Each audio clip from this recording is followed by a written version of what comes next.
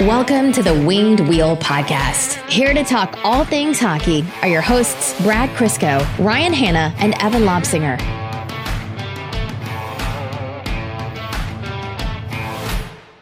I don't know if I can do 15 more weeks of sad Lions openings anymore.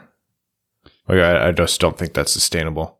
I have an alternative. No.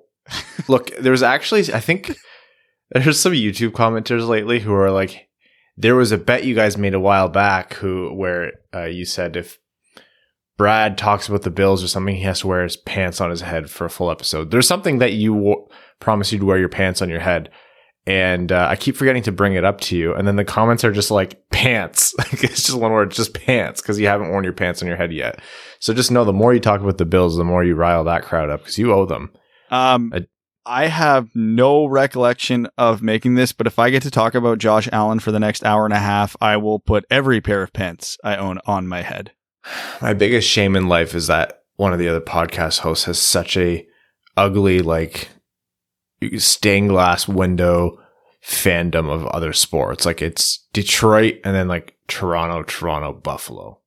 Ugh. It's good for perspective because before this time, I somehow managed to be more miserable than the average Detroit sports fan, and it's turned around for me in some areas. So, for Detroit sports, maybe there's like not the Lions, definitely not the Lions. It's never the Lions. But the Red Wings could be good in a couple of years. They have some prospects. The Tigers could be good in a couple of years. They have some prospects. Like, there's hope there. The Pistons are the Minnesota Wild of the NBA. So, cautious optimism, but probably just going to be a fringe playoff team for a while. And then the Lions are there. So as long as football is not your favorite sport, there's reason to be. I meant they're there, like, physically in Detroit, not in terms of being good anytime soon. I was going to say, are they even there? Like, are they even there physically?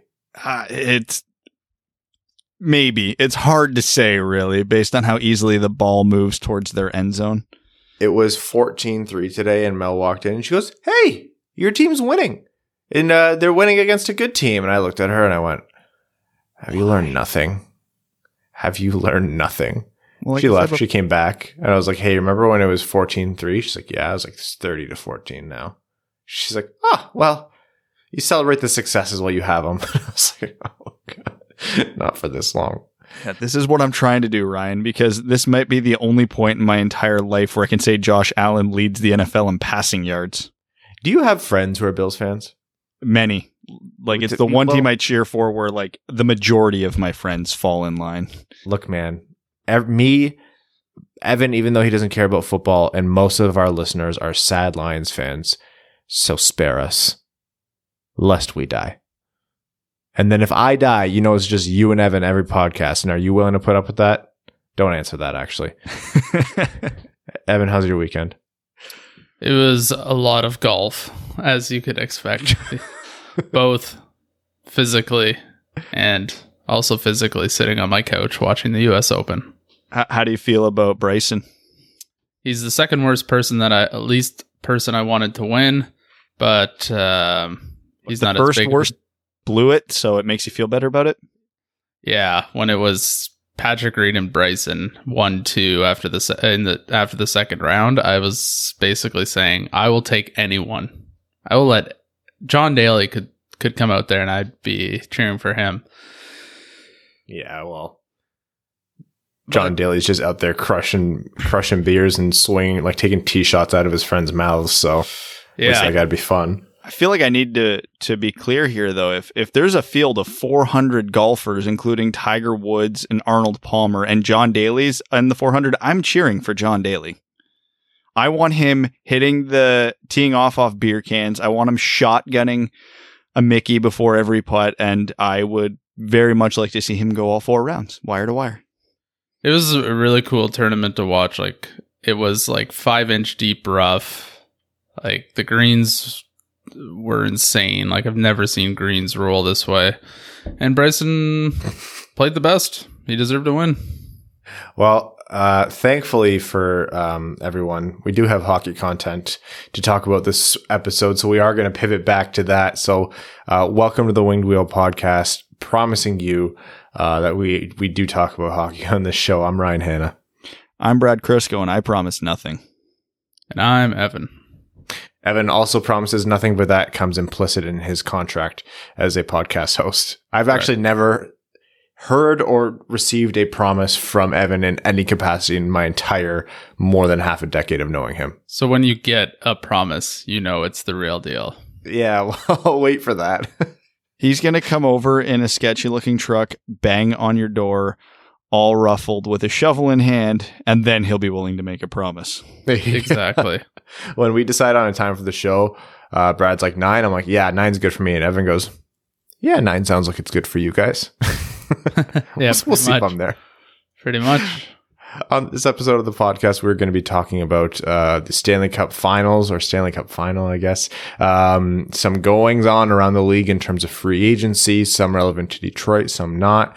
Updates about Red Wings prospects and players playing abroad in Europe, some awful news, some great news, and then we are going to be doing this week's prospect profile. Or this episode's prospect profile. So first, the Dallas train has not stopped. 1-0 against the favorites, Tampa Bay Lightning. Well, they have home ice advantage, so yeah, they're the favorites. Air quotations. Yeah. Do you think they just play the crowd noise a little bit louder when it's the Tampa Bay fans cheering? No, the refs are just a little more biased. Ah, okay. Just that they get the Zebras just 20% more on their side. How many of us would have been sitting here and believed that the Dallas Stars would be up 1-0 in the Stanley Cup Final, and their goal scorers would be Joel Hanley, Jamie Alexiak, Yoel Kiviranta, and Jason Dickinson, if we told you this in January? The usual suspects, just the guys you expect to turn up in the Stanley Cup Finals. Yeah. Yoel Kiviranta, who was a mediocre points producer in the Liga last year. I think he was like 0.6 something points per game. Jamie Alexiak, who has the offensive touch of Ryan, noted defenseman. Joel Hanley's first NHL goal, and Jason Dickinson's first goal of the playoffs. Just like we all expected. And this is all while being backstopped by a Russian beer leaguer who is only in here because I'm pretty sure he made some kind of blood pact with Jim Nill. Rick Bowness deserves so much credit. It's a lot of Dan Bilesma in his first year coaching Pittsburgh vibes, because when he replaced Terrian, was it? Mm-hmm. Yeah, and then obviously went on. We know who they beat in 2009. We don't have to talk about that anymore. But that team is just coming through every single game. It doesn't matter if they're the more favored team offensively or defensively, or how good Vasilevsky's playing, or how good whoever their opponent's playing. Like, they are just showing up as a team every single night. So much credit to that coach for being able to do it. This is the same team where the CEO called their two best players horseshit, or saying they were playing like horseshit or whatever it was, to now odds-on favorite to lift the cup. And they lost their head coach midseason because of an incident that nobody will say publicly, so God knows what it is. And we're sitting here, 21 games into the Stars playoff run, and Tyler Seguin has 8 points? Yeah. It's not just that, the Stars aren't as improbable a cup winner as people are making them out to be, but the fact they're doing it with Tyler Seguin, their probably best offensive player, having 8 points as they're in the cup final, is probably the most improbable thing of this all. Yoel Kiviranta is... who's the comparison? I mean, the Oilers didn't win the cup in 2006, but remember when Fernando Pisani went like God mode? This is what that feels like. It's like, how? Why? We know we're going to forget you next year, but we'll never forget you because of this. It's unbelievable. I will never forget how Fernando Pisani just turned it on. Like, him and his he had the ginger beard, right? Yeah. Yeah, I remember looking him up after he started scoring all those goals, and I was like, this guy doesn't do this. Like, this is not his game at all. But just turned into a playoff freak. Yeah, a lot of the same kind of feel there. It'll be a good series. I mean, I hope it just doesn't turn into like Tampa's frustrated by them and they can't get past them just like last year with Columbus. But I don't know. I still stand by the fact that this year's Tampa team seems different. I mean, they made it this far at least. So without Stamkos. Without Stamkos. But this is what wins, though.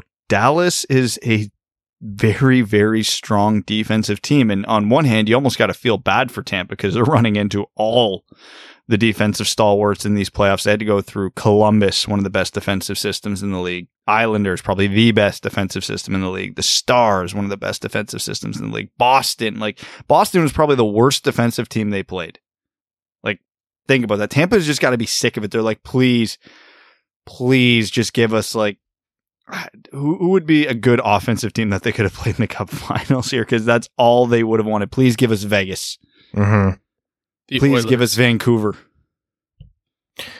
Well, I don't know. Like, I think they probably would still have been asking for Dallas, right? Like, I don't know. You go into the Stanley Cup Finals asking for Vegas. Oh, I'm just saying from a stylistic standpoint, Tampa does way better with run and gun hockey because they're loaded with talent. Tampa themselves are a good defensive team, but they have that skill set to do both very well, which is what other teams don't have. So when most teams employ the defensive shutdown strategy, which is the most prevalent in the NHL now to varying degrees of success, if they get a team that plays the opposite, they'll know how to exploit it because the other team won't be able to keep up with them. That's just the reality of it, and their defense will shine through because not everybody has a Victor Hedman or a Ryan McDonough on their team, and Tampa has both. So, I mean, it's been a worst case scenario playoffs for Tampa in terms of getting to the Cup Finals and in regards to who they've had to get through to get there. If it wasn't sad, it would be funny about how every year Tampa goes on a run, they do it with just like an injury that would absolutely paralyze other teams, because this isn't even the first time Stamkos has been hurt when they went on a deep cup run. Their starting goalie got injured when they made the finals. It's just they find new and creative ways to get injured to not win the Stanley Cup. They should have 3 by now in the last, 6 years? Mm-hmm. So, I mean, and they're running into what feels like the team of destiny right now that just, again, Hanley, Alexiak, and Kiviranta were the 3 goal scorers before the empty net. Like, you can't make this up. There's, as much as we say, and myself specifically, this is a superstar-driven league, and it is, in situations like this, your depth can make a difference. And Dallas is. I mean, not to say that Hudobin's not playing like a superstar. Miro Heiskanen's definitely playing like a superstar. That's it. It's just winning by committee with the Stars at this point, because the rest of their superstars aren't really playing like superstars. I would say Jamie Benn has been playing, I wouldn't say out of his mind, but I'd say he's very, very competent right now. He's almost got a point per game, and he plays a very hard physical style of game that wears other teams' top players down. I've liked his game a lot, and he's kind of been driving his line, but it's not at a level where like, oh my God, this guy's just out of this world right now. But I think he's been very adequate, given his sort of stardom level. Yeah, he's been terrific, but he hasn't been a Nikita Kucherov or a Braden Point level of good in these playoffs, but he's been good. He's been You don't effective. have to be when everybody's scoring. Yeah, exactly. And that's the thing with Tampa. They're not getting that. When you look at their stat sheets most nights, it's Hedman, it's Point, it's Kucherov, it's Palat's had a really good playoffs, but you're not seeing a ton from the Alex Killorns and the Tyler Johnsons and the Cedric Paquettes of their team. And in game 1, that was literally the difference. Yanni You're Gourde not seeing a lot of from the Tyler Sagans either. But this is exactly what happened in game 1. Tampa's big line got nothing. Their one goal came from Yanni Gourde, and it was a very fluky goal. And Dallas got nothing from their big guys. So the top sixes of both teams neutralized each other. It was Dallas's depth that won game one. And Hudobin, obviously.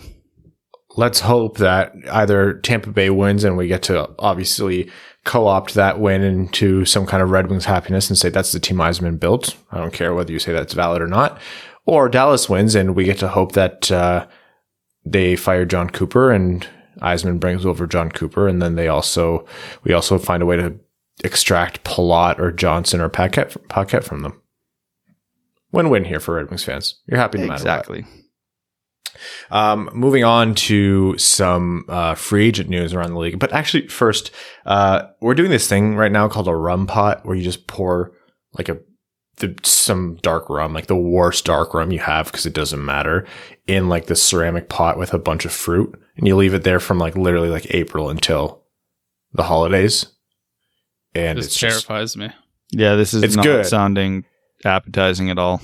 I've tried it before. It's really good. And obviously ours will be ready soon.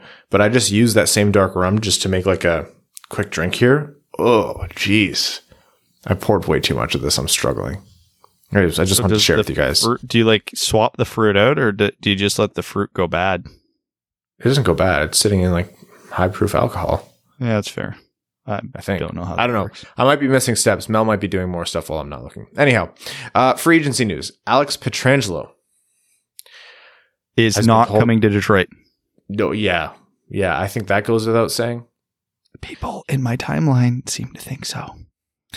He's been told by St. Louis to explore free agency. So if you want to know what a COVID cap world looks like, it means St. Louis telling their top end or their number one free agent priority to explore free agency, because they're up against the cap as well, I believe. So they're not exactly swimming in money. Well, $5 million. Yeah. They have some moves to make, and Pietrangelo is going to demand a high dollar value here. So, well, they have $5 million, but that's before they sign a bunch of RFAs, and most notably Vince Dunn, who's going to probably take up most of that $5 million himself. Vince Dunn's the only RFA. Is he? Well, he's going to cost $3 to $4 million. So, yeah, and from every report that's come out, it sounds like St. Louis and Pietrangelo are not even close. They're about $2 million away on AAV. There was some report that came out about St. Louis is like, here's our what we're willing to offer you. Please don't review it and sign it. Basically, yeah, that was funny. Don't look at the structure, just agree to it. Yeah, so I assume no signing bonuses, no trade protection, none of that stuff. Just here you go. Here's less money than you wanted, and we're going to control everything. And obviously a player of Pietrangelo's age and his stature, and he's got a family. He wants stability. He's probably angling hard for a no move or a no trade clause. And St. Louis is probably not about that. But then again, I don't think any team should be about that with a 30-year-old free agent. But yeah, and I am super curious, because what Pietrangelo's camp is looking at in all likelihood is Roman Josi, who signed last summer. I think Yossi's a touch younger, but very similar players, very similar production, captains of their teams. So from Pietrangelo's standpoint, absolutely a fair comparison. And Josi got over $9 million. I mean, I think everybody thought that was close to fair, maybe on the high side, but not anything crazy. But that was in a world that wasn't ending.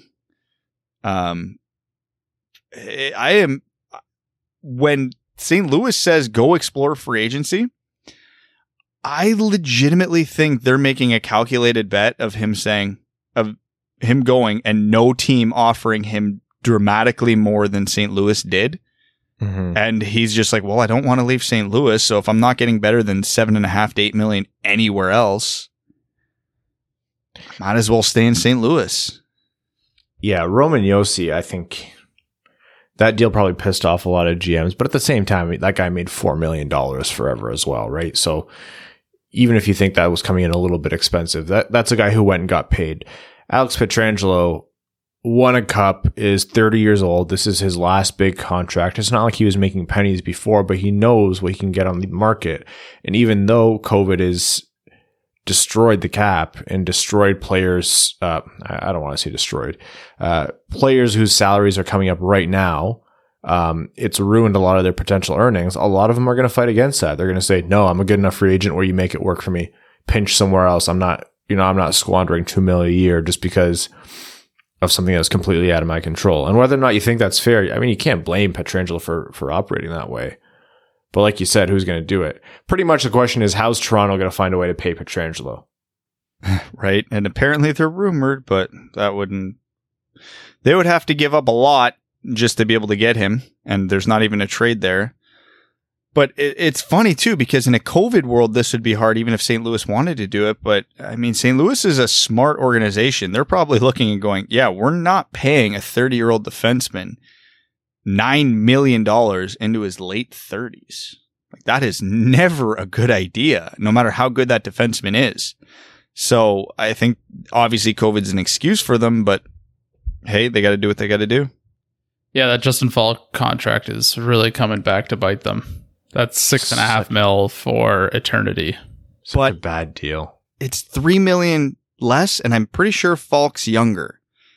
So he's not the player Alex Pietrangelo is, but that might end up being a better contract in today's world. Now, if Pietrangelo ends up settling at like 7.5 somewhere else, then yeah, it absolutely came back to bite St. Louis in the ass. But if Pietrangelo's firm on $9 million plus, They have at least a little bit of insurance there.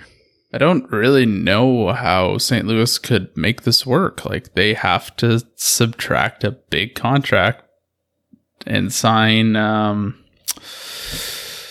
Vince Dunn to something reasonable. Like, they just don't have the space right now to make it work without a trade. Maybe the Red Wings should try to get Robbie Fabry from them. We can actually get Jacob Delarose, but that's only going to save them $700K. I don't know much about him, though. You get that premier piece, and then you also have to take on a bad contract. Hey, all right, let's be wild here. Justin Falk. Did the Red Wings offer to? No. It's a bajillion years. I know. I just went over to Toronto's cap friendly page because I just wanted to see how they could make this work. And I know, like, I'm one of the biggest preachers of if you're going to overpay your superstars, but it's just so jarring to see the top three salaries, 11.63, 11, and 10.893. Like, Jesus. Yeah, it's crazy. But yeah, I don't know how St. Louis makes this work without making a trade. And if it sounds like they'll call his bluff. I don't know if even if you took on one of their contracts, you'd get a good piece because they've kind of made, I hate to say it again, but they've made peace with potentially losing Pietrangelo. So do you think maybe they're playing such a hardball game with Pietrangelo here because they looked at what happened to Chicago and LA and went, let's not make those mistakes over again and pay the sweetheart contracts to the guys who got you the cup previously? As teams should be doing. Yeah, I mean, when free agency pops around, players aren't loyal, so teams should not feel obligated to be loyal. Nobody in this business should be obligated to be loyal. So if you're looking at it and going, hey, thanks for the cup, we'll always appreciate you for that. Go get your money somewhere else because we want to win another cup, and paying you $9 million a year will prevent us from doing that. Now, there's always the calculated risk. How big does St. Louis think their window is?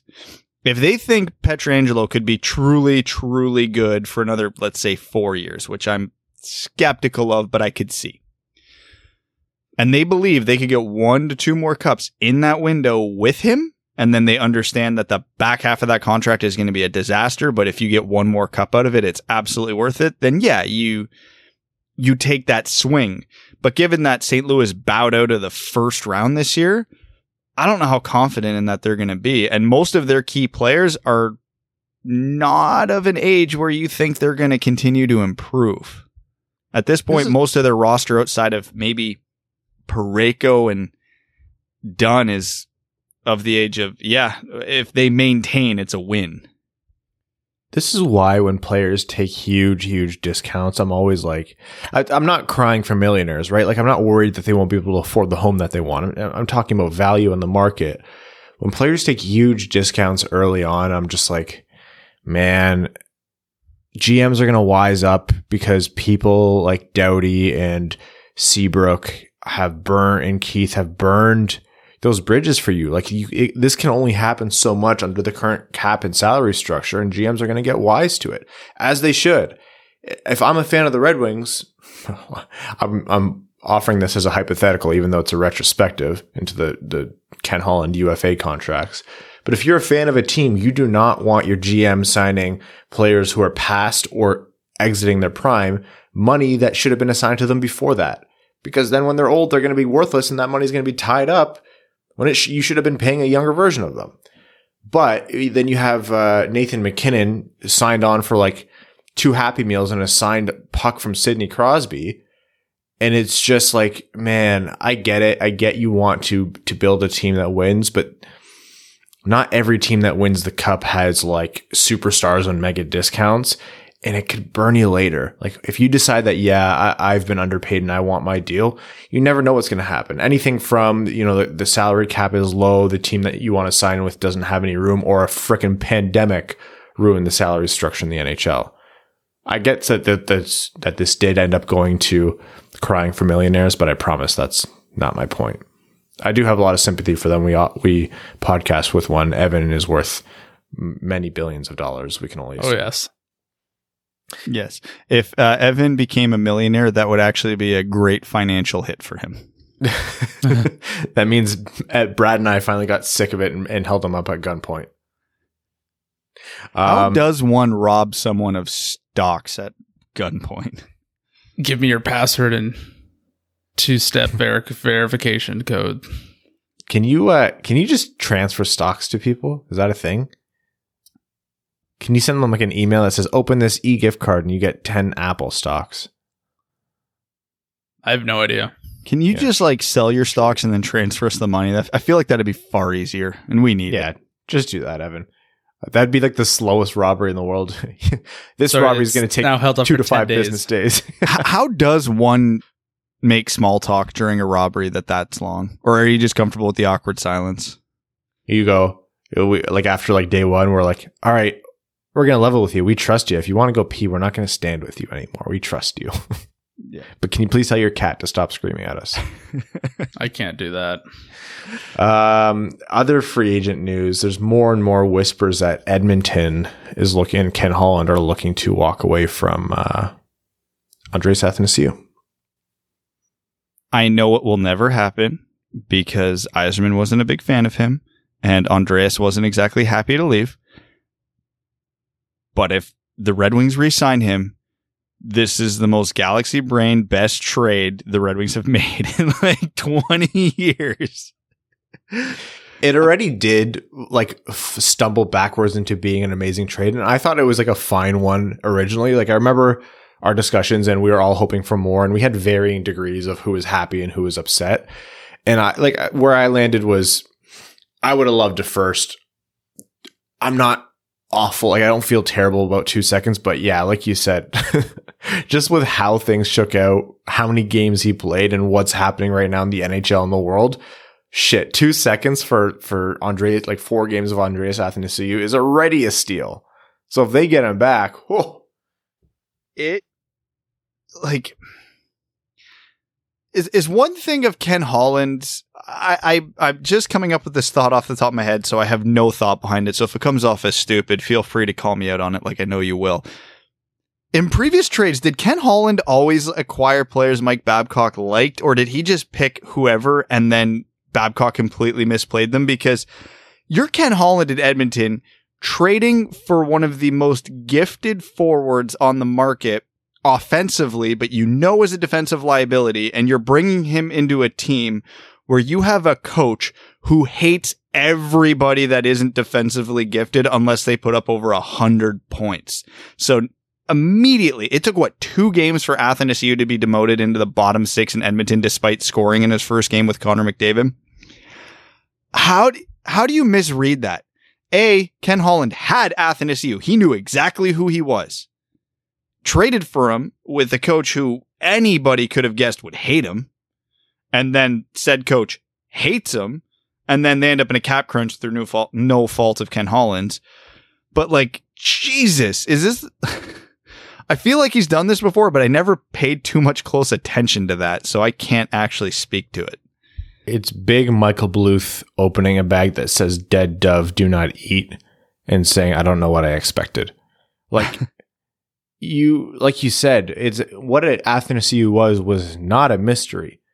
Red Wings fans would have told you the league was watching Athanasiou for a long time because he was a potential trade target for a long time. Everyone knew who Athanasiou was. I don't know, like I hesitate to add another thing to the pile of here's why I'm criticizing, the last 5 years of Ken Holland. But like you said, if you're picking up this guy, is there not some kind of phone call to your coach and saying, hey, this guy's not your favorite kind of player, but shit, he'll help out. He'll be viable on Connor's line. He has the skill to play with him and the speed to keep up. We can spread out the talent in the top six and we might win a series or two here. But no, he gets demoted because he's not the player that he never was. Edmonton has been looking for wingers to play with McDavid since McDavid's been drafted. Ken Holland picks up the phone and says, hey, Stevie, I need the 30 goal scoring winger who can actually skate stride for stride with Connor McDavid. How you don't relay that message to your coach is staggering to me. And I mean, I'm a big believer in giving coaches autonomy. I hate when GMs meddle with coaching decisions, but this was a decision that the coach and the GM needed to make before the trade was made. Because if Tippett said, well, if this guy can't play defense, I'm not putting him in my top line. I'm not putting him in my top six. And Ken Holland could go, fair enough. Hey, Stevie, sorry, we're going to pass.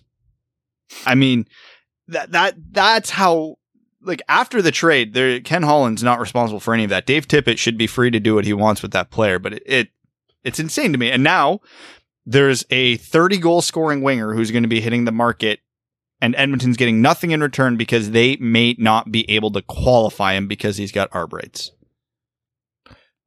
Look, I know you like you mentioned it's not likely, but I'd be happy. I'd be so happy, even if it's a short-term deal, even if it's a 1-year deal, just to trade him again. I'd be so happy to have him back in Detroit. It would cost the team nothing. It would just add even more value to the insane return that Yzerman got on that trade. It would be relevant again. Yeah. You can unburn those jerseys. But, yeah, I still got a gut feeling it's going to end up being Buffalo, but we'll see. And then finally, and this is going to transition into Red Wings news. The biggest conversation for Red Wings fans today in terms of free agency was the announcement from Elliot Friedman that, Jimmy Howard himself said that he's not done playing if he can help it, but it doesn't seem likely that he's going back to Detroit. And that's not earth shattering. I mean, Yzerman has had some coded talk where he's kind of alluded to the fact that he wasn't interested in bringing back Howard. And now Howard has kind of mentioned the same thing about Detroit. It makes a lot of sense. If I got absolutely shelled behind this team for the better part of a decade with zero support or success to show for it, I'd want to go too. He hasn't had a great past couple seasons. There is a pretty significant drop off in his career, quite obviously. It aligns pretty well with age curves and the fact that nobody can hold up to that kind of sustained pressure with no support. So you're not going to find me as one of those people who are going to, rip on Jimmy Howard, but it's the right move moving forward. Like, bringing back Jimmy Howard wouldn't do anything for this Red Wings team, and it wouldn't do anything for him. So no. And with how strong this goalie market is, this is one of the areas Detroit should be aggressive this offseason, and they could take two approaches because as good as Jonathan Bernier was last year, he's not young and he's only got 1 year left on his contract before unrestricted free agency. I mean, if the relationship's good, hopefully the Red Wings bring him back for another 2 to 3 years, but they can't, he's a UFA. They can't guarantee that. So if they're looking at the free agent market, they should be looking for a pretty decent succession plan in the 2 to 3 to 4 year range at a reasonable cap hit, or they're looking at a team with a goalie with a bad contract that they could get assets for, but is also good enough to maybe bridge that gap for Detroit. Maybe Matt Murray in Pittsburgh, hypothetically. That's why before the other trade happened, we were talking about Jake Allen would make a ton of sense to come to Detroit, but even though he's a little shorter term. Jimmy isn't the answer anymore because he's not a succession plan to Bernier. Even if he filled in as a backup admirably this year, it wouldn't matter. So I think Detroit's got an opportunity here with how saturated the market is to get good value one way or another, whether that's getting a underappreciated goalie for less dollars in free agency or getting an asset to take on a bloated contract from another team. I mean, we laugh about it, but 2 years of Marc-Andre Fleury wouldn't hurt right now. And with his cap hit, they could probably get something decent with him. No, and conversely, Vegas picking up Howard as a backup wouldn't be a bad idea either.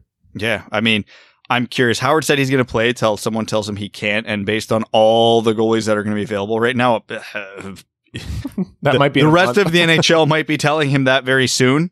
As sad as it would be to see him go out that way. But yeah, I mean, it's going to be a massive goalie carousel this offseason. Detroit's going to be right in the middle of it, and I don't know what way I hope they go, if I'm being honest. Yeah, someone asked me earlier, they said, who do you want backing up Bernier? And my answer is someone cheap and someone who can handle mentally playing 30 games behind this Red Wings team this year. Like, I don't want someone who's going to break records and drag this team out of the basement. Not because I don't want to see the team win. No, of course I want to see Detroit win, but I just don't think that's realistic. I want someone who can just hold the fort. If we're going to lose, let's lose by 2 or 3 and not 5 or 8, you know? Like, those games are depressing. Like, I keep thinking back to that Minnesota game where they just got absolutely demolished. I think they scored like 7 goals on us. There's no need for that. It's a big ask still because this team isn't very good offensively or defensively, quite obviously, but I don't have anyone in mind. Like, yeah, we had dreams of Lehner and Khudobin, and now look where those two are or were, like, right? So you're not going to get a premier journeyman backup. That market's kind of dried up. Like Grice out of the island, I'd be happy with. Like someone who's proven that they can find success at a reasonable rate. You're not asking them to start a bunch of games, whatever. And then when Detroit trades Bernier at the deadline, let's say they manage that this year, they can step in and close out the season. So on that topic, because I haven't had a favorite emerge yet in terms of who I want the Red Wings to sign. Obviously, someone younger would be ideal. So I got pretty far down the goalie free agency list to see who I kind of had my eye on for Detroit. So he's coming off a bad year, objectively, but he's pretty young. I think he's 26 or 27, but he had a massive year the year before, so it could have been a fluke year. If I'm Detroit, I'm probably looking at a guy like Laurent Brossoit. He's going to come in dirt cheap with the market, but oh yeah, he had a bad year this year, but the year before in 21 games, he put up a .925 save percentage. He had an 8-game stretch in Edmonton where he put up a .928, and that's really saying something because he did that in Edmonton. So boom or bust, and if he busts, who cares? You're going to get him short term for basically no money. If he hits, hey, problem solved. And I'm not necessarily saying he's going to be the guy that I'm going to marry myself to in free agency for a Red Wings goaltender, but if you don't get a Khudobin or something like that, this is the type of guy you should be eyeing. Yeah. So, and like you said, dirt cheap. You're talking about like $1 million or under $1 million for that. Like that's all you want. You could replace him mid-season, no problem, if things go real south. That'll be a name where they'll sign him, and then 80% of the replies to it will be saying, "Who? Who? What? Who?" Yeah. And again, it could be him. It could be a half dozen other goalies exactly like him. But that was just the name that when I was perusing Cap Friendly, like, jumped at me. Yeah. Okay. Other Red Wings news. Filip Zadina is sustained an upper body injury playing over in the Czech Republic and is out for at least a few weeks, it seems. Shitty news. I don't know too much about the actual injury. I don't know if you guys do. That was all I heard. Yeah, I didn't hear anything beyond that. Oh my God, can we not have anything nice? Yeah, apparently not. It isn't ideal, and that's the kind of thing you're worried about when players go over to Europe or to play for not your team. But that said, the NHL is not really coming back until at least December or January, so it's not going to eat into Red Wings timeline here. You just hope that it's not any kind of serious injury.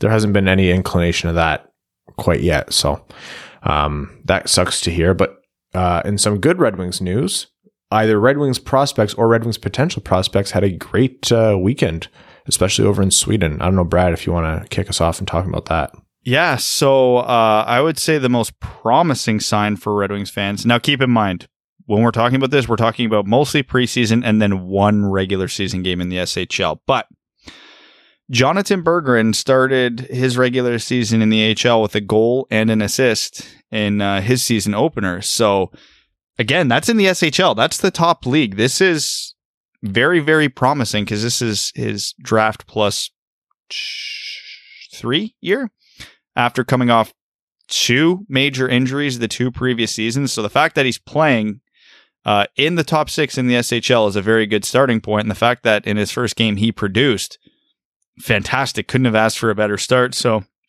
Berggren's looking dangerous. 2 points despite only playing about 13 minutes.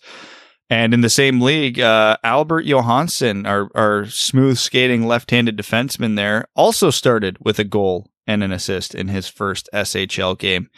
So, I mean, both these guys could be key cogs in the Red Wings' future, and both of them started very, very well. On Twitter, people were talking about it, and Yoki, who we had on the podcast very recently, was comparing Albert Johansson to Nate Schmidt as a possible comparable for the way his direction's going. And boy, if you get a Nate Schmidt late in the second round, that's a home run. Yeah, those are 2 prospects where they've had kind of different trajectories so far. So Johansson, those will remember when he was drafted, it was kind of a little bit, not a head scratcher, but we were kind of like, seems a little early. But then Hakan Andersson and some other scouts were talking about him as potentially the steal of that crop of defensemen. And so people have kind of been watching him pretty earnestly because of that. And even including, or even before last weekend, his progression and development up until now has been really, really impressive. So yeah, that's a comparison you love to see, and you hope that continues because he's left-handed. He's on the left side, right? Correct, I should say. Yeah. Left, right.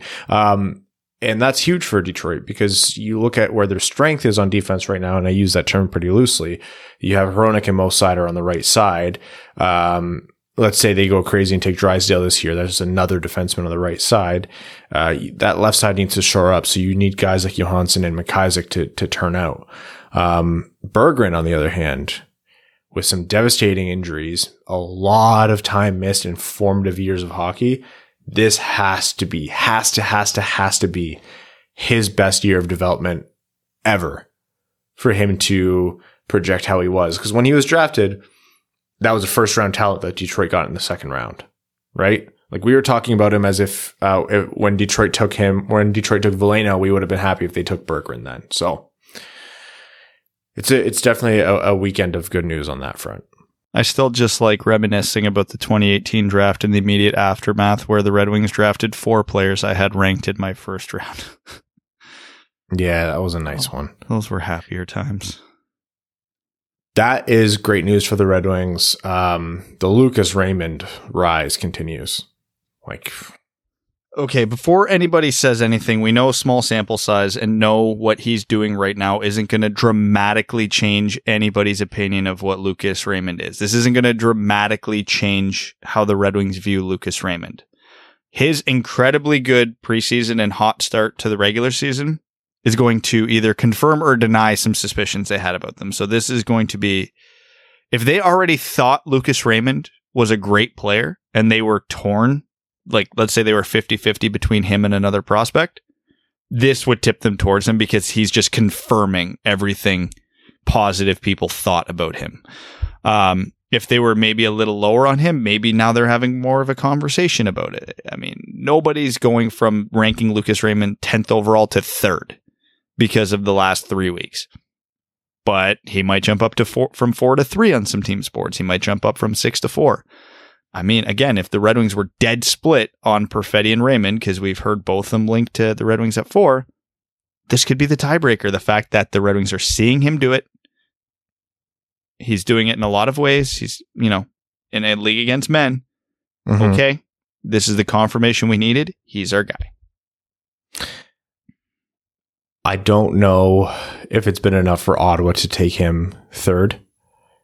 I really don't see him getting past 5, though. Like, I know there's been conversations about him slipping even beyond that, but I really, really don't see him getting past 5. And we knew this would happen. The moment the schedule shook out and we realized the SHL would have like 9 or 10 games before the draft, we knew this would happen because Raymond's biggest issue was underexposure last season.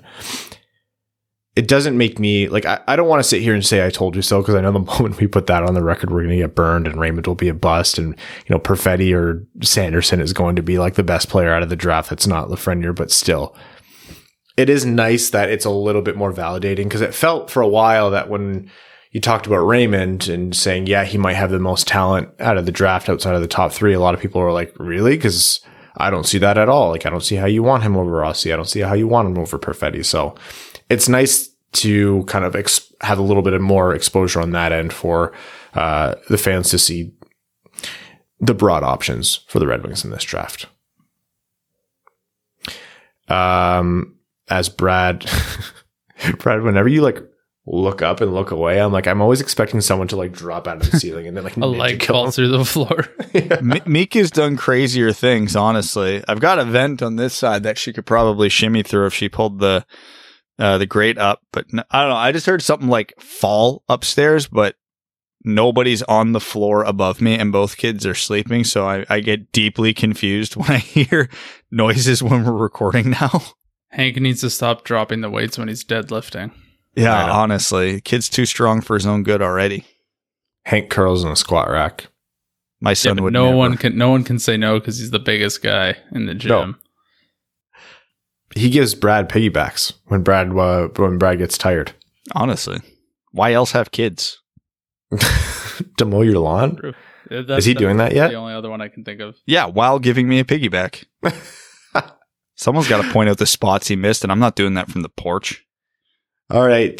This episode's prospect profile. So we are running through every single possible, or at least halfway likely, Red Wings 4th overall pick. And this is one that we've covered before in terms of a prospect profile, but not with the deeper analysis and the context of, this is a guy you might reasonably expect to hear Steve Yzerman call out at 4th overall. So we'll talk a little bit about likelihood. We'll talk about where he fits in the system.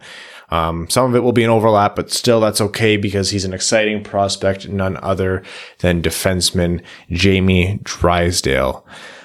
In my opinion, the best defenseman in the draft. There's some who will advocate for primarily Jake Sanderson, but nonetheless, you guys know who Jamie Drysdale is. Brad, take us away. So we talked recently in our prospect profile about what Jamie Drysdale is. So a quick recap for those of you who missed that episode. High skill, high offense, all around, terrific defenseman, slightly undersized, right-handed shooting, right D, close to a point per game in the OHL this year. Fantastic skater, fantastic transition defenseman, still strong defensively and still strong offensively. The complete package. The only question with him is what is his ultimate upside? Because is he going to be Erik Karlsson? Is he going to be Drew Doughty? Is he going to be Jeff Petrie? We don't know. Yeah, all great options and a very, very likely candidate to be good and not bust. But we don't know. But again, without beating that dead horse, what would Jamie Drysdale mean if he gets drafted by the Red Wings? Because this is the most fascinating discussion in terms of organizational need in terms of this draft. Because I would argue the Red Wings' depth on the roster and in prospects sucks everywhere but right D. Because currently on the projected opening lineup for next year, you're going to have Hronek, Seider, Bowie, Biega for right-handed shooting defenseman's options. Say what you want about Biega or Bowie, but whatever. It's one. They're short-term and they can fit in on the right side for now. Drysdale wouldn't play next year. Then in the system beyond that, you also have Antti Tuomisto. So if you're big on Tuomisto, and obviously we're big on Seider and Hronek, there's your right side for the next half decade to decade. It's pretty set in. Adding Drysdale to that's not necessarily a bad thing.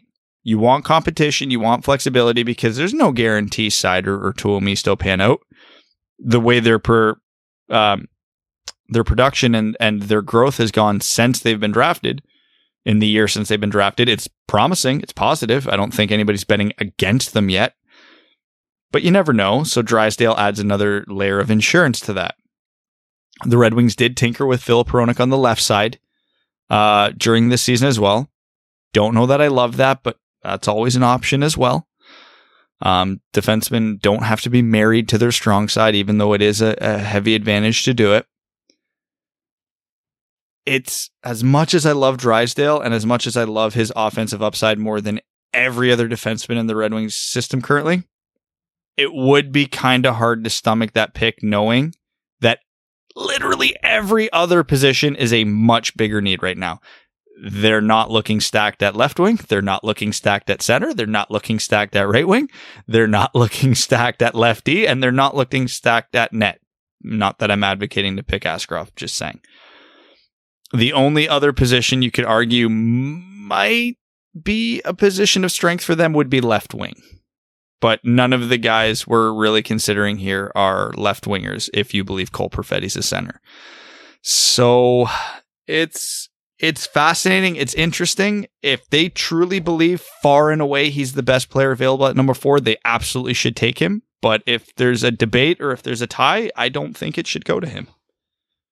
All right.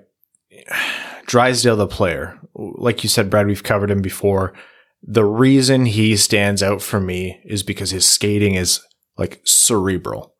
And as someone who's had to eat shit every time I watch Quinn Hughes play hockey because he was not my first or second favorite pick for Detroit that year. Did you notice Evan's face as when you said, as someone who? Because he definitely thought you were going somewhere else with that statement. I got my bingo dabber out. You watch what makes Quinn Hughes able to overcome any kind of deficiencies that people projected that he has. Besides, elite skill, the way he skates is up there. And Drysdale has that in spades. I believe this guy is the best defenseman in the draft. I believe his offensive ability, his transition game, the way he's able to kind of quarterback the play either on the power play or just entering the offensive zone or working the blue line, phenomenal. That's what sets him apart. I don't think he's bad defensively. I don't think he's a phenomenal defender, but you look at a guy you want in your first pairing, that's kind of the way it shakes out in the modern NHL.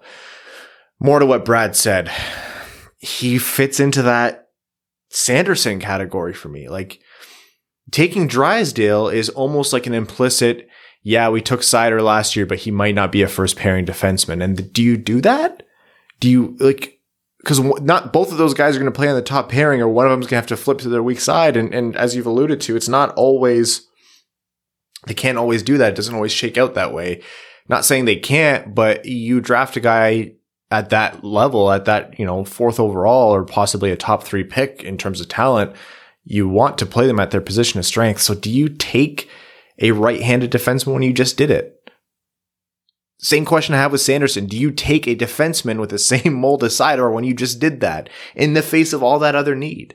That's my thing. I like Jamie Drysdale. I think he'll be a fantastic defenseman. And are we getting too galaxy brain by saying, no, the puzzle has to be built with these pieces in this specific order? Or do we say, yeah, we just took Seider. Doesn't mean another good right-handed defenseman can't exist. And if we think he's the best player, we'll take him. And then in 5 years, we'll figure out if this conversation is even still relevant. I don't know. I don't envy Steve Yzerman. So 2 things. I'm still a big believer in the philosophy of you take the best player on your board. If you truly believe Jamie Drysdale is the best player there when you are drafting, you take him. Positional need be damned. I don't care if they have 9 right-handed shooting defensemen in the system. If he is truly the best, you take him. But let's assume and this draft is a great example of this, where there's legitimately 6 guys that could go in this number 4 spot, and talent-wise, there is not a huge gap between them. So Detroit could very reasonably find themselves in a spot where they're like, okay, we can actually pick our poison here in terms of positioning. And we love to tout what Steve Yzerman's done in Tampa Bay, so it's worth looking at how Tampa Bay is constructed. Now, not all their players came via the draft, et cetera, but the current roster that they're throwing out there in the Cup Finals Almost every single one of their defensemen was taken in the first round, and 0 of their forwards were taken in the first round. The only first round forward they would have had he not been injured is Steven Stamkos.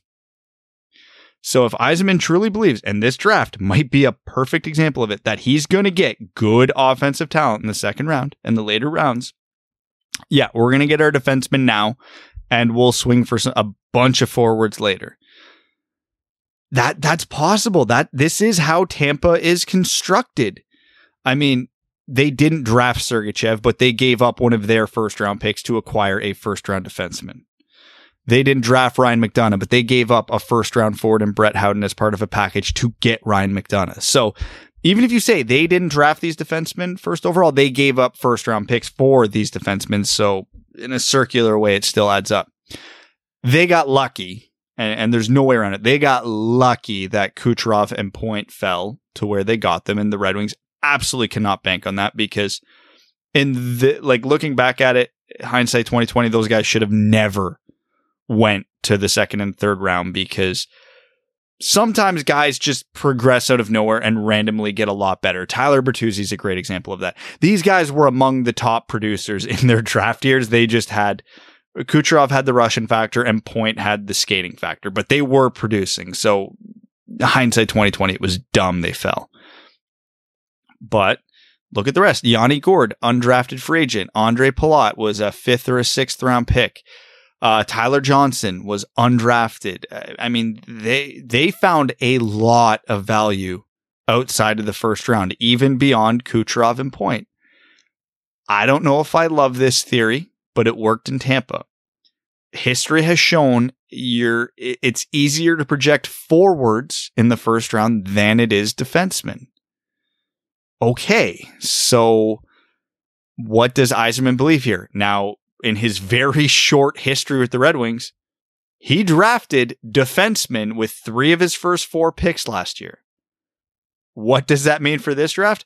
Absolutely nothing, because you can read into it both ways. Oh, they got their defenseman last year. They don't need to worry about Drysdale this year. Or they really value defensemen. They're going to value him again this year. So Drysdale's the ultimate wild card, and the way Yzerman conducted business doesn't make you think that Drysdale's out of the question. Evan, are any words left for you here, or have they been robbed from you again? I think there's like 3 words left on the final page of the thesaurus that I could potentially add. But I think you're all in the right, thinking that Drysdale's a potential target. Why wouldn't he be? You watch him play and you see shades of some of the top young defensemen in the league right now, and to have one of those in Detroit would be awesome.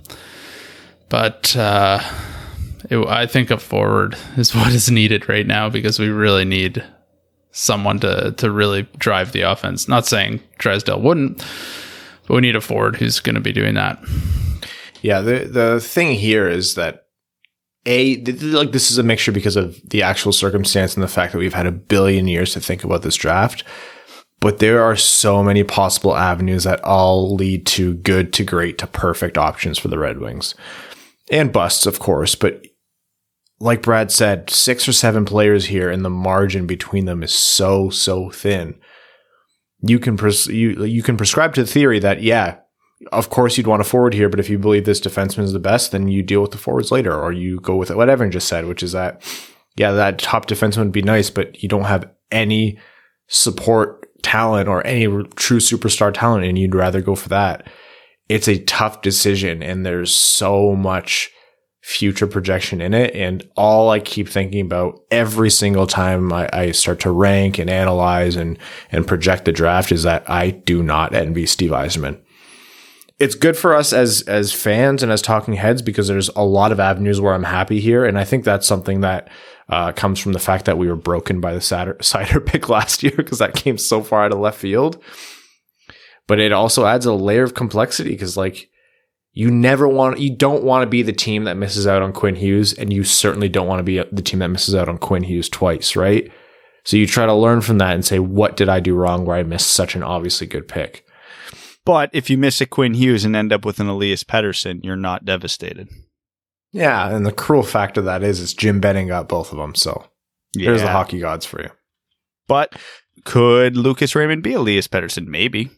Not betting on it, but maybe. Nobody was betting on Elias Pettersson to be Elias Pettersson when he was picked, or else he would have went first, and he went fifth.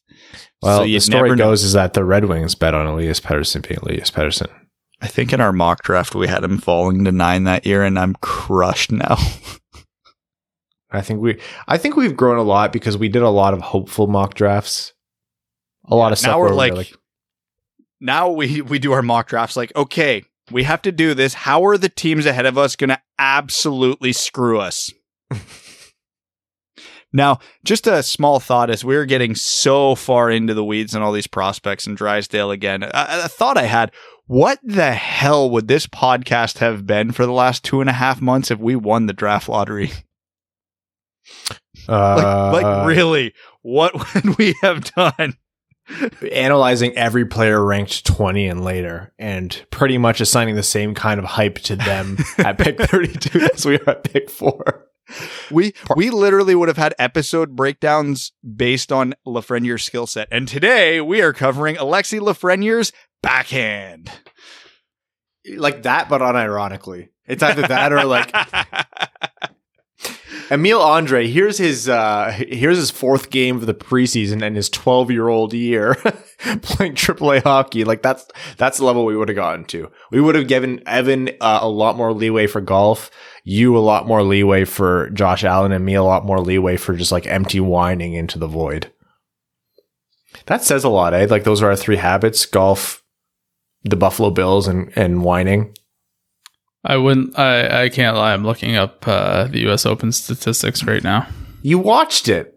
Yeah, but I wanted to know who was leading in driving distance this week, and it was actually kind of surprising. There was a Canadian ranked 3rd. Taylor Pendrith. Never heard of him. Does he shoot right? Hit right? What do you say in golf? Swing right? Left? Yeah, it's the same as hockey. Swing? Yeah. Well, sorry, right. No, you say swing. I guess shoot works too. I've heard them use shoot, but that's all my hockey buddies who say that, so maybe that's not the best example. Anyways, upcoming prospect profiles. We have Stützle, Perfetti, and Raymond. We're not going to tell you the order because we kind of figure it out as we go as well. We're trying to get some other conversations in there as well without spoiling too much. So that's what you can look forward to. And then, of course, our final draft rankings and our final mock draft rankings, and then full draft preview before the big day. So look forward to that. And then for now, any other news before we head into overtime? The Senators went back to their 2D logo. I thought everyone knew that. Well, yeah, that's been rumored for a while.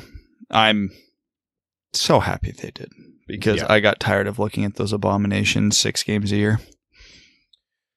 Okay, we will start off overtime, which is going to kick off with our Patreon supporters. Everyone who supports us on Patreon gets their comment read out during the overtime segment, and that's a way of saying thank you. Whether we are talking about Lafreniere's, backhand or a full rundown on every 4th overall pick leading up to the draft, every possible 4th overall pick, the patrons are the reason we're able to do that. So thank you guys. First comment from Ben Shapiro reading WAP for an hour. Says, Berggren looks good. Johansson too. Disappointed you guys didn't do a video on your last episode. Wanted to see Brad laugh his ass off. Yeah, Evan's fancy mega computer wasn't actually able to hit record on the episode, which made it a little bit difficult. So apologies for that. We actually don't have a guarantee that this episode that we're talking about right now doesn't have the same thing. We only found out at the end, so. It's still recording. I just looked. Whew. Between your U.S. Open stats, you've got us covered, Evan. Yep. Dylan Krill says, hey guys, build the perfect prospect using traits from prospects in this draft. For example, Stützle's agility, Byfield's size, and use the following traits. Okay, well, so we'll go one by one here. Hockey sense. Hockey sense? Lafreniere. Playmaking.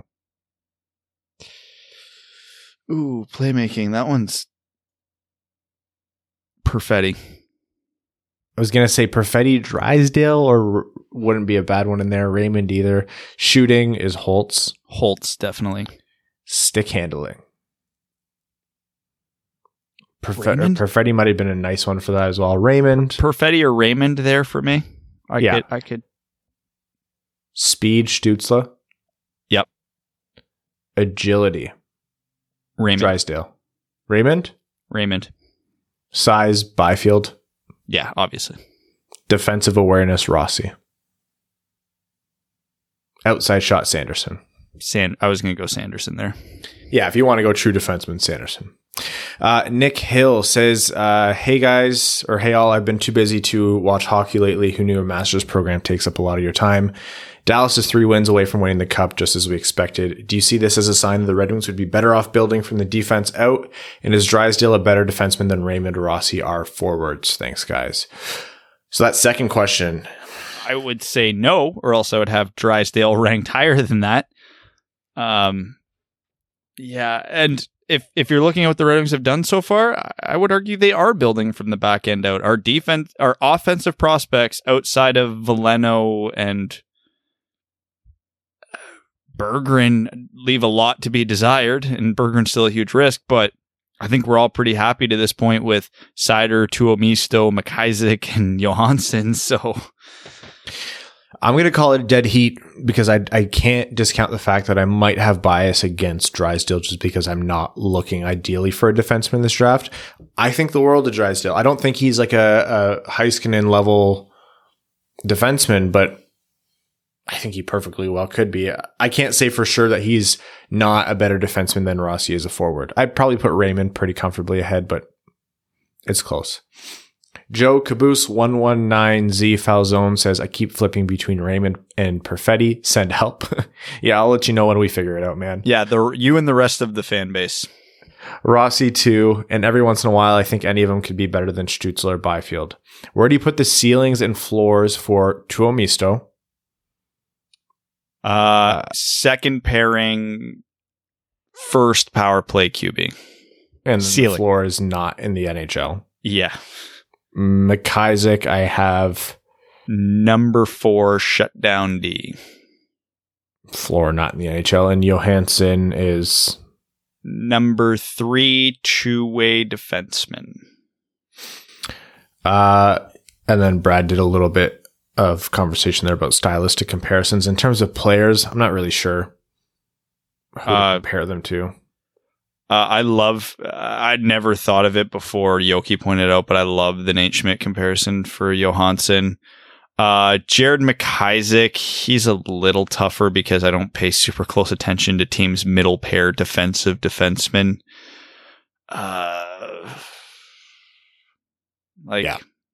Who's your sound defenseman that you don't hear a lot from? Like every team has one and we can't remember who they are. Patrick Nemeth. Maybe actually. I like McIsaac's offensive upside a little bit more than that, but yeah. Chris B says same thing as last show. Who would you rather have right now? Kotkaniemi or Hayton? Kotkaniemi. I'd probably say Kotkaniemi as well. Sanderson or Broberg? Sanderson. I'll go Sanderson here as well. Evan's nodding, yes, for those of you who can't. Yeah. Sorry, apparently no one listens to our voice versions. Everyone watches the YouTube ones, so I just nod now. Oh, well, we're almost at 10:30, so Sassy Evan has come out. It's past my bedtime. It's way past my bedtime. Perfetti or Zegras? Perfetti. I like this draft a lot more than I liked last year's draft, and I have Perfetti on my rankings right where I had Zegras on mine last year. So, and there's a chance Perfetti sticks at center. Yeah, I just like Perfetti's talent more. That could be the breaker right there. Although there's nothing to say Zegras couldn't. Zegras is more likely to play center than Perfetti in my mind, but I just like Perfetti, but he's better as a player. Perfetti, understanding there's more risk. Raymond or Zegras? Raymond. I also have Raymond there.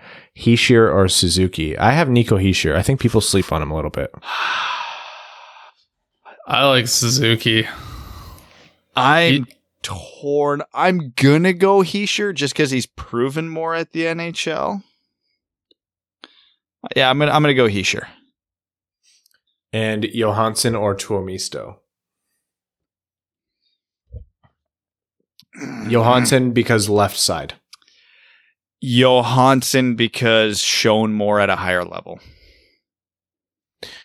Okay, Charlie Sedlaric says Dallas played a great game Saturday night, and while I didn't see them making it past Colorado, here they are. I still think Tampa will win the cup if they lose to Dallas. Do you guys think something in Tampa organization will change drastically? Seemed like last year was the year and Columbus swept them. Yeah, I do agree. I think, well, I mean, because of the cap and because of they need to change something will change there. I'm going to say no. They've made the conference finals 4 out of this last 6 years, and they've run into like a fluky injury to a superstar every single one. So I still maintain a healthy Tampa is the cup favorite every year until otherwise noted. Liz B says, in my head, I knew Howard probably wouldn't be back, but then to see that he now actually said he won't be makes me sad. He should have won the Calder Trophy in 2010, and no one will ever be able to change my mind. But his play in March that year was 90% of the reason Detroit made it to the playoffs. Someone will sign him as a backup, and I hope whoever does is one that might actually win a cup next season. Edmonton can maybe win next season, right? Aw. Maybe. You must be new around here. No, I mean, you can never discount a team with Connor McDavid, but a lot would have to change in Edmonton. The towering behemoth Leviathan says, so with Red Wings entering a new Swedish era, who do you rank as the best Swedish goalie prospect? The Griffins, Philip Larsson, Fardjestads, Jesper Eliasson, or Victor Brattström of Kuku in the Finnish Liga? I say Brattström has the edge right now, but he is also the oldest at 23. Also, I don't know this for a fact. I just know it is true. I don't know this for a fact, but I just know it is true. If Evan used his fortune to buy an NFL franchise, it'd be called the 69ers. This is a fact. And for the question, I'm going to still go Philip Larsson. He's the most talented as long as he can stay healthy, which he hasn't been able to do yet. So he's still a big question mark, but he still has the most talent. Also noted that speaking of Swedish goalie prospects, Red Wings should draft Kalle Klang, really good prospect with the most goalie name ever. The Caminator says, this question is mostly for Brad because I know how much of a passion he has for landscaping, but can be answered by all three. As a recent home buyer, I need to reseed much of my lawn. Is it a better idea to reseed the lawn at the end of the season, right now, like fall time, or at the start of the summer? Thanks and go for Frölunda. You should do it at both. You should dig it up and get rid of it. Just landscape the whole thing and not have grass. Here's what you do. You dig it up, you make it flat, you put skatable tiles on it, and you turn it into a mini hockey rink. If I had my way, that's what my front yard would be. What you really do is you dig it up, make it flat, and then put a putting green down. Another great option. I think what Evan said, which is do both. Like it can't hurt to seed in the fall, right? I just don't think... It seems like we're getting a little bit of an early frost this year, so I'm not sure if anything will take, but on the off chance you can get stuff to root, it won't hurt, and then you just do it again in the spring. I can confirm the early frost because as I've been going to the gym earlier every day, it seems, I wear my workout gear to the gym and then bring my work clothes in my gym bag. So, I can just walk in, throw my bag in a locker and go start working out. I didn't realize how rapidly it would get cold. So a few days ago, I was outside scraping frost off the windshield of my car in t-shirt and shorts. So yeah, it's here. I got an email from the golf course yesterday that there was a frost delay. That's how I knew it was cold. Jeez. John Evans says, hello, gentlemen. Greetings from Ohio. Say it ain't so about Howard. I was really hoping they'd bring him back for another year, but according to Frege, it isn't going to happen. Guy spends his whole career in Detroit. They shouldn't let him go out on a 2-win season. Plus, what are we really going to accomplish with the replacement? Another 2 or 3 wins and ultimately the same spot in the standings? I'm sure he'll get a PTO somewhere, but it just sucks. Anyways, keep up the great work. Haroon Khan says, my God, Matt Patricia is so inept. This might be a reach, but seeing Howard's announcement and then seeing Stafford play for the Lions made me feel so bad today. Zadina injured too. Who cursed the city? Today was a bad Detroit day. Who sold your soul for the '08 Cup? Because that's when it all started going downhill. You did this. We didn't need to. We bought all those good players. The soul wasn't necessary. We had a Lidstrom. Sam W says, hey guys, love the show. This may be coming in a tad late, but I'll ask anyways. After watching Elias Pettersson sort of torch the SHL in his draft plus 1 year, having played in the Allsvenskan the year prior, how much upside can we reasonably project for the group of Swedes that played SHL minutes this year leading up to the NHL draft? The SHL is an easier barometer, right? Like, it's not an unknown league like the DEL where Seider came out of. Like, it's one of the best leagues in hockey. So you can more comfortably draw those comparisons in terms of how much upside can we reasonably project. Like, I think Lucas Raymond could be a superstar. Maybe not like top 5 winger in the league, but I think his ceiling isn't terribly far off from that. I think his ceiling is Mitch Marner. So for whatever that's worth to you, the SHL and League are, when you look at the high end sub 20 players, like under 20 players who have torched that league, the translation rate is very high. It's very, I'm not going to say easy to project, but you can comfortably project prospects out of those two leagues. Again, U20, there's like 22-year-olds who torch those leagues and never come over, which it happens, but if Lucas Raymond in his 18-year-old year is a point per game player in the SHL, yeah, he's going to torch the NHL. Okay, next question here is from Chris Smith, who says, now that Gardy has retired from the Tigers, I think it's safe to crown Jeff Blashill as the best coach in Detroit. If we can manage to get 65 points next year, that should be enough to give the Wings the best winning percentage of every Detroit team. Hell yeah. That is depressing beyond anything else that's been depressing today. Thank you, Chris. And I hate it. Michael Barry says, let's say we play the role of the Leafs in the trade involving Robin Lehner this offseason. What would be your price for $3.5 million in cap retained for 1 year? A third round pick? I would try to up that just because of the cap scarcity this year. If so, it's a tricky question. No, I can't talk. It's too late. It's a tricky question to answer directly because the rest of the circumstance. So if we swung and missed on every other bad contract, like if we couldn't get Louis Eriksson, if we couldn't get Alex Killorn, if we couldn't get Kyle Turris, if we couldn't get one of these bad contracts for anything better, I would comfortably settle for a third or a fourth round pick to retain 3.5 for 1 year. Like in a vacuum, and we're not using that cap space for anything else, great. Literally any pick would be fine for that. I think a third or fourth would be fair. That being said, if you are eyeballing bigger fish to get first and second round picks or better prospects, yeah, you don't want to eat up $3 million and change from your cap hit for a third or fourth round pick. So circumstance would matter heavily on that for me. This next question is my least favorite one of the day. It's from Evan Pardo. He says, donating my time to Brad so we can talk about the Bills and Josh Allen. Brad, I'll give you like 15 seconds. You get 15 seconds. This is the happiest I've ever been as a football fan, and it's 2 games into the season. This is what it's like to be a Buffalo Bills fan. Well, this and the most happy I've been. And with the your Bills, 15 seconds is up. The next question is from Baltimore Cincy 3 years ago. Finger Guns Stars Brad fan. Guns Stars fan Brad 1-0 says, "G'day dud duds, it's me again. Lifelong Stars fan and Finger Guns advocate Rob Cop Show. Pretty fun game 1 as my favorite player and my idol in life, Corey Perry, is only 3 wins away from another cup, which I'm sure everyone loves. In an ongoing effort to be annoying, my 12-month crusade about Lucas Raymond will continue as he continues to do the hashtag good things in Sweden. Can you imagine how unbearable I'm going to be about this guy over the next few years, regardless of where he's drafted? Actually, yes, I'm sure you can. You've listened to me before. I'd recommend muting my mic and just editing the talkie show. Jersey time. Sadly, the Coyotes have been relocated to Houston. Give us their jersey colors / scheme and a franchise name."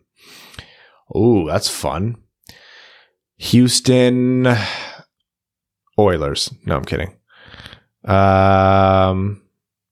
Houston Aeros is the popular one. Well, nostalgia always plays, right? I'm going to go with the Houston Garbage Cans, and they will just use the Astros colors. Potential Houston NHL team names. Comets, Bulls, Giants. Those are both terrible. Comets works because the NASA theme. I would probably go with like a NASA sort of theme if I was going hockey to Houston, which is probably why Arrows worked. The Houston Columbus Blue Jackets. The Houston Platinum Knights. Houston Apollos is sweet. I love Houston Apollos. I like that one. The Houston Cosmonauts. The Houston Cosmonauts. Houston Apollo, and you use a deep purple as one of your primary colors. Oh, man, you got to be black, like deep purple and black if you're doing the Houston Apollos. What about the Houston, the moon landing was fake? Oh, man, we just got put in some sort of weird playlist on YouTube now. Yes, I'm getting the conspiracy theory. We're on the Zeitgeist playlist now. The Houston Flat Earths. All right. When you're a Lions fan and you watch the Lions, you're going to cut that one off early. Tie off a Stay Fresh cheese bag over your head and let the sweet, sweet release of death save you from watching them in week 3. Stay Fresh cheese bags, a Fournier company and a guarantee to make it stop or your money back. Speaking of which, Joseph Fournier says, Stay Fresh cheese bags, the official cheese bag of slow, sweet surrender into the everlasting void after another Lions loss. Can you guys see a theme in these comments? Proof that if there is a God, he hates us and has forsaken us. Stay Fresh cheese bags of Fournier Company. I went back to watching prospect reels of Rossi, Perfetti, and Raymond. Look at this. What a time to be alive. We're about to get one of these fellas, or one of a myriad of other options. But after watching the reels, I'm still on the Marco Rossi train. Update. My younger brother is a 36-year-old associate city manager of Ann Arbor and has doubled down on his Tyler Bertuzzi claim. Okay. Look. I like Tyler Bertuzzi a lot, and I love the city of Ann Arbor. Is your brother okay? Is this a cry for help? So, let's give him the benefit of the doubt. Is Tyler Bertuzzi the best skater on this team? No, probably not in the top half. Does he have the best shot on this team? No, probably not in the top half. Does he have the best hands on this team? No, but he might actually be in the top 3 on that one. He may have the claim for the best net front guy on the team. Rasmussen might have something to say about that soon. Does he have the highest hockey IQ on this team? No, but he might actually be in the top 3 on that one. When you're over on all of that stuff, it's you're not the best player on the team. And you're not the most skilled player on the team. That's the way it works. His skill to tooth ratio is probably the highest on the team, but still. CNOD says, hey, you can knuckles. Evan's response to the boat question made me think y'all would appreciate this joke. American. Hey, do you want to watch the Titanic? Canadian. What's that about? American. Yeah, it was. A huge one that sank. Oh, I get that. Oh, boo. Because we say a boot instead of about. Did I say it twice there? About? I don't know. A boot? I don't know. I don't think it's too heavy. I think people from further up say it. Evan, say about. They say it like about. Yeah. They say a boot. A boot. We never say like a boot. I think you have to go a little further north to find that, but I think it's there. Maritimers don't even say it a boot. Like, I don't know where that comes from. Like, Maritimers say a lot of things differently, and that's where more of your stereotypical Canadian accent comes from, but they don't even say it like that. The moment you cross into Michigan, you find a lot more pronounced like a vowel sounds, like a lot of caffy, hacky. Oh, that's a little Boston. I don't know. I'm not good at this. Thanks for the pod. You guys are the best. Thank you, C-Nods. And then James Phoenix says, hey lads, all I will say to you is Jimmy Howard, man, single-handedly got us into the playoffs within the last decade. And I hope his legacy isn't remembered for the last 12 months of his career with Detroit. Thank you, number 35. Extremely well said. All right, time for a couple Reddit questions. Coltron57 says, just wanted to say how happily surprised I was to hear a Gerald Mayu name drop last episode. Local born and Ferris State alum. Wouldn't mind Yzerman acquiring him now that he's no longer waiver exempt if Minnesota has a roster crunch. Firmly believe he's someone who can score 15 to 20 in the bottom 6 role for whatever team gives him a chance to play. And Detroit doesn't exactly have an abundance of better options. Was that you who brought him up, Brad? Yes, we were talking about Minnesota's prospects. Rational Jester says Holland has already said he's willing to trade down for more picks. We have more picks in the second and third rounds, and if Askarov is still available before Edmonton picks, do you see Yzerman taking a shot at a franchise goalie, and what would you expect the cost to be? The cost would be very high. I don't think picks in this draft would get it done because Edmonton's picking, what, 15? 14, 15, somewhere in there?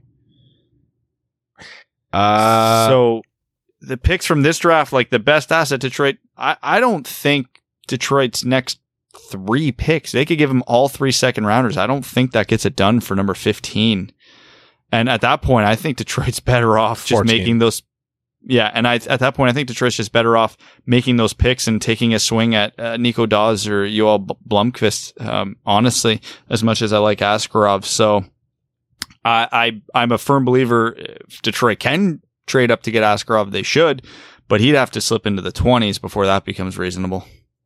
Yeah, and in terms of how likely it is, like I know we joke a lot about how there's no way we'd want to take the risk on the goalie, but the reality is the level of prospect Askarov is, don't think that Yzerman and company aren't thinking about it and that they might not do it. He would be the potential answer net for a generation if he pans out. That's the kind of goalie he's looking to be. So definitely it's on the board.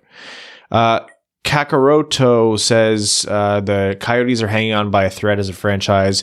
They're behind on rent to Gila River players and staff. They don't have a long-term arena deal. They're year to year in a rink that Gary Bettman hates.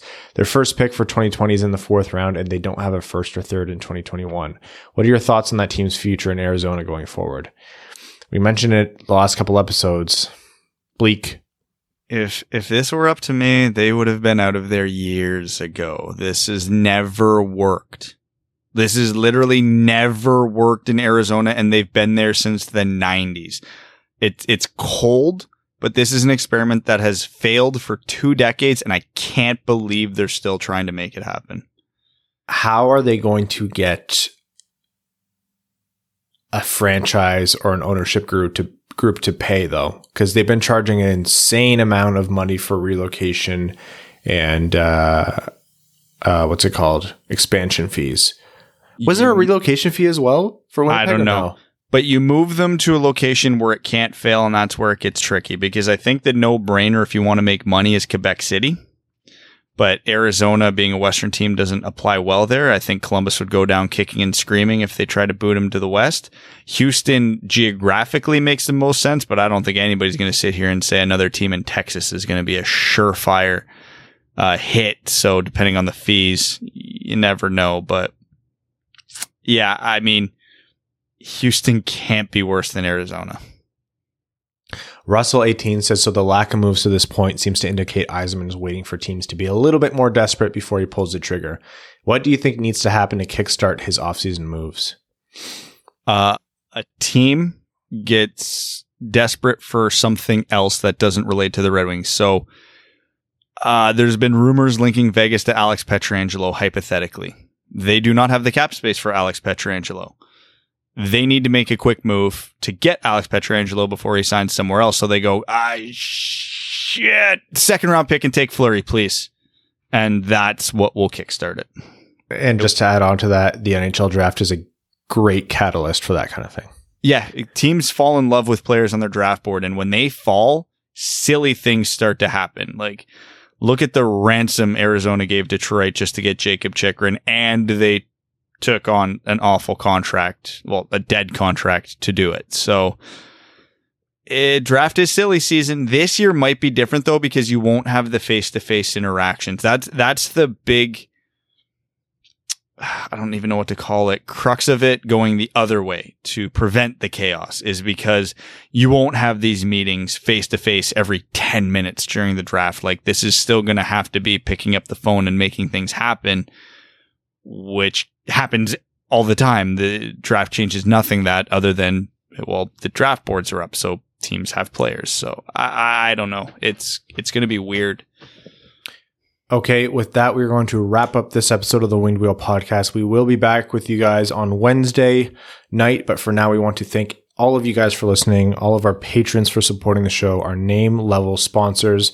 That is Arjun Shanker, Terry, Greach, Jeremiah Dobo, Jake Kiefer, Ben Shapiro reading WAP for an hour, Andrew Bohan, Scott Martin, Jacob Turner, Matt McKay, Craig Kibble, Brandon M., Matthew M. Rice, Luke Johnson, Kaylin Wood, Hassam Al-Qassem, Charlie Elkins, Hana Lee, Obeer1 Kenobi, Trevor Pevavar, Alex Ott, Ashley Van Conant, Chris Frank, Connor Leightonen, Matthew Keeler, Simon Anderson, Antonio Gracias, John Evans, Quaz, Stan Olsen.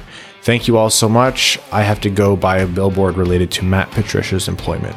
See you Wednesday. Thanks for tuning in to the Winged Wheel Podcast. Be sure to check out wingedwheelpodcast.com, where you can subscribe to the show on iTunes, Spotify, or wherever you get your podcasts. You'll also find links to other ways to support the show, such as Patreon, official podcast apparel, and more. And don't forget to follow the show on Twitter at Winged Wheel Pod. And of course, the hosts at Brad Crisco, at Ryan Hanna WWP, and at Hockey Town Evan.